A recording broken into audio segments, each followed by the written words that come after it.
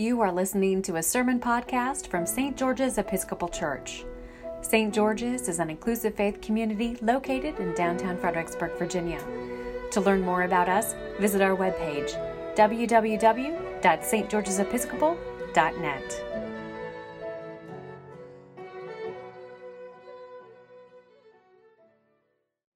Please pray with me.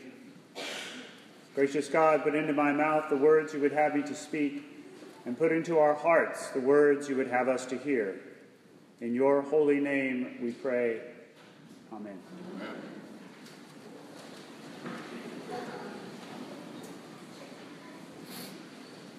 Today we celebrate All Saints Sunday, one of the major feasts of the church year, right up there with Christmas and Easter. And in some places, the celebration of such a feast begins on the night before, on the eve of the feast.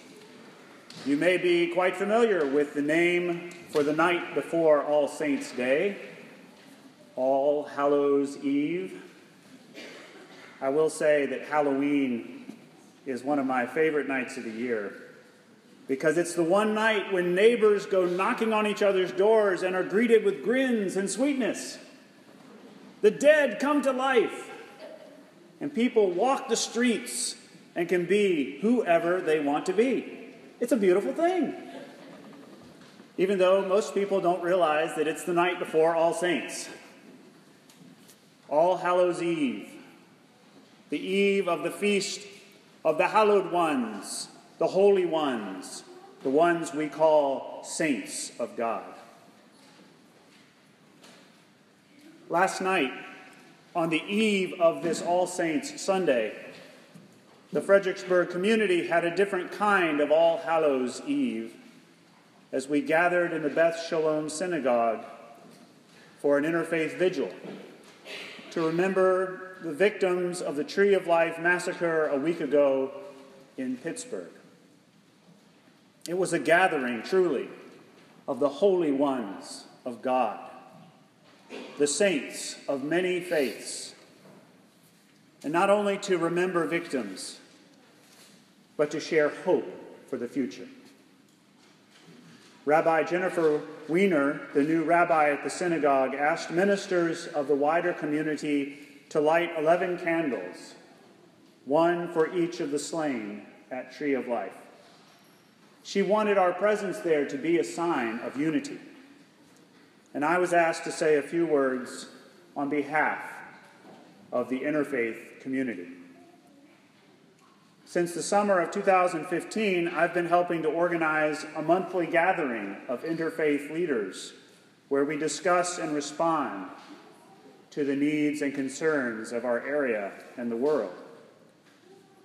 And because that group has been meeting for over 3 years now, when the call came from the new rabbi to come and support her congregation in their time of grief and vulnerability, we were ready. And last night we filled the synagogue almost to its capacity.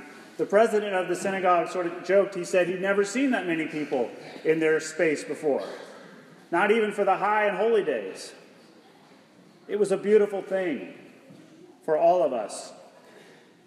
And I want to share with you this morning what I said last night on your behalf. I began,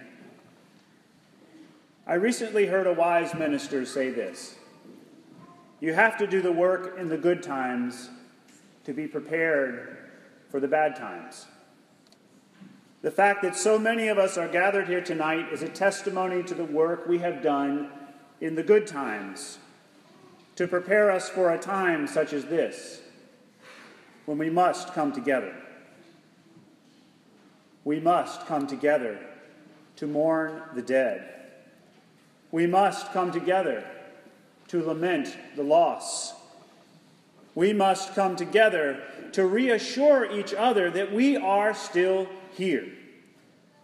We do not crumble and disintegrate when crisis strikes. We reintegrate. We further integrate. Rabbi Weiner asked me to say a few words tonight as a representative of many Fredericksburg area faith communities And we are here tonight to stand in grief and support, to stand also in hope with our Jewish sisters and brothers. And I use family terms intentionally. We stand with our neighbors to whom we are related by virtue of being children of one God.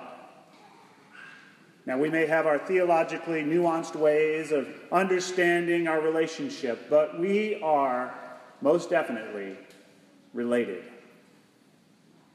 And as kin, we share many values in common, including the affirmation of love and the renunciation of evil, which corrupts and destroys the creatures of God. And although some in our various faiths have at times targeted, and in some places still do, target Jewish people and communities, we come here tonight firmly opposed to anyone who would use faith of any kind as a reason to kill. We come here tonight firmly in favor of a clear position that love wins.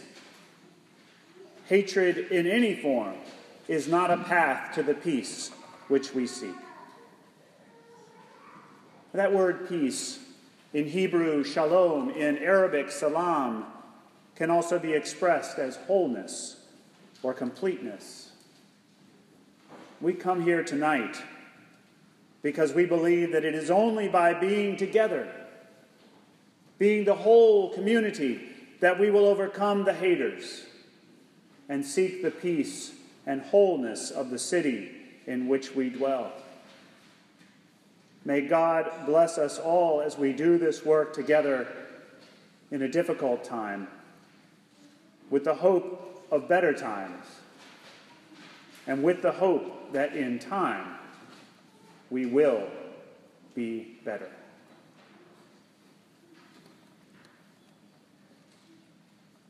At the end of the vigil, the congregation was invited to join in what is called, in Jewish tradition, the mourner's Kaddish prayer. It's a prayer recited during the bereavement period. And I learned last night, though, it's not a prayer to remember the dead. It is a prayer of praise to God. The word Kaddish in Hebrew means holy.